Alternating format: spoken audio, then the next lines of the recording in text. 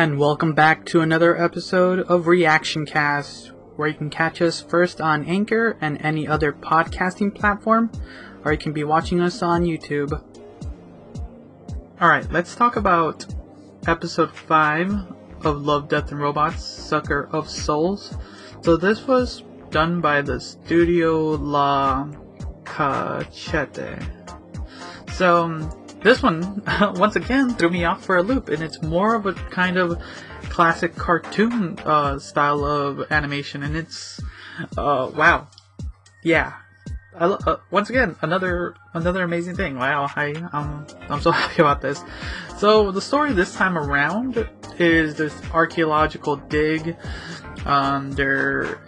The way they set it up is really interesting. You get the first kind of act is them running from the creature, and you don't actually know what it is, and they're just covered in blood.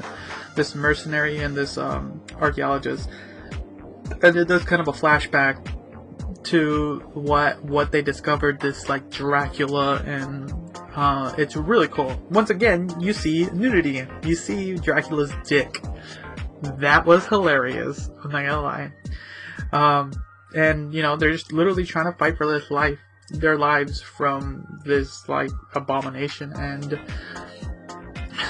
what's great about this episode is, for what little time you get with each character, you can tell their personality is really good. I like what they did. Each character design they did for this one was cool. I like that.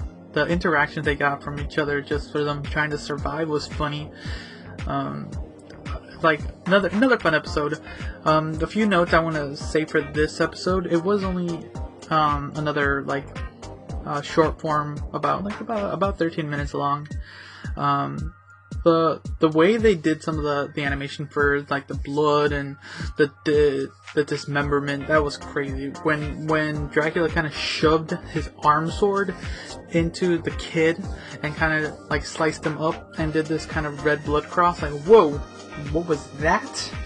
And then did kind of this kind of splitting of the body, of like literally like skin, muscle, skull, and brain. It was funny, you know, like click click click click.